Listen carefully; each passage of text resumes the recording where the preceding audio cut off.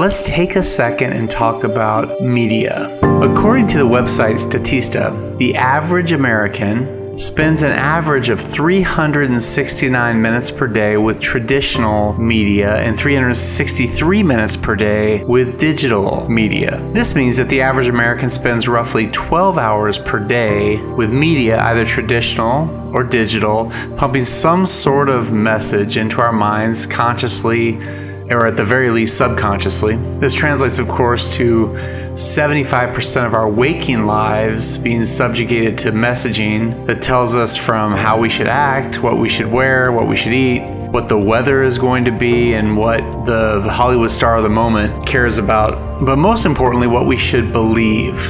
See, it seems that messaging from the media has a lot to do with how we should think and what we should believe.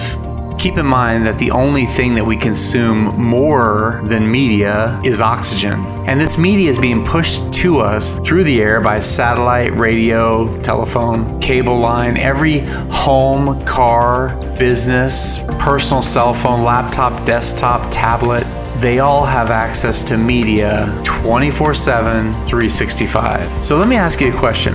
If the Bible is real, and God is real, and Jesus is real, then wouldn't it stand to reason that Satan is also real? And if Satan is real, then the Bible tells us some things about him. One of the things about him is he has many, many names. He's called the Evil One, the God of this age, the Prince of this world.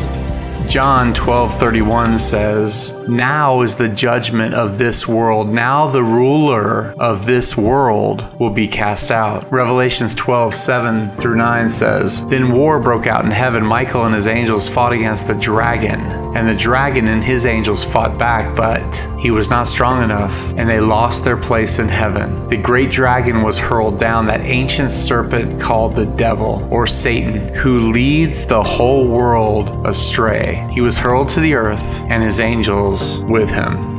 So let's talk about strategy for a second.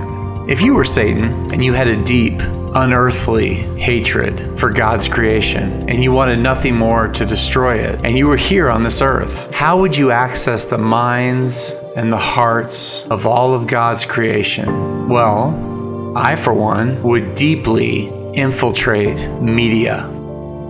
Ephesians 2:1-5 says, "As for you, you were dead in your transgressions and sins, in which you used to live when you followed the ways of this world and of the ruler of the kingdom of the air, the Spirit who is now at work in those who are disobedient. All of us also lived among them at one time, gratifying the cravings of our flesh and following its desires and thoughts. Like the rest, we were by nature deserving of wrath. But because of his great love, God, who is rich in mercy, made us alive with Christ, even when we were dead in transgressions. It is by grace you have been saved." You see, if I were Satan, I would corrupt media, and I would make sure that subtly, all the time, I was reminding you that there is no God, reminding you that those that believe in Jesus coming back from the dead are nuts, reminding you of what hypocrites Christians are. I'd be pumping you full of images that are attractive but destroy. You see, Satan has another name. It's God of the air, or could we say God of the airwaves, or could we say God of media? The last thing Satan wants you to believe is that God is real, that his son Jesus came and died for each and every one of us because he loves us and because he has a great plan for us. Salvation is in Jesus Christ alone, and that is the last thing the God of the air wants you to be reminded of. Until next time.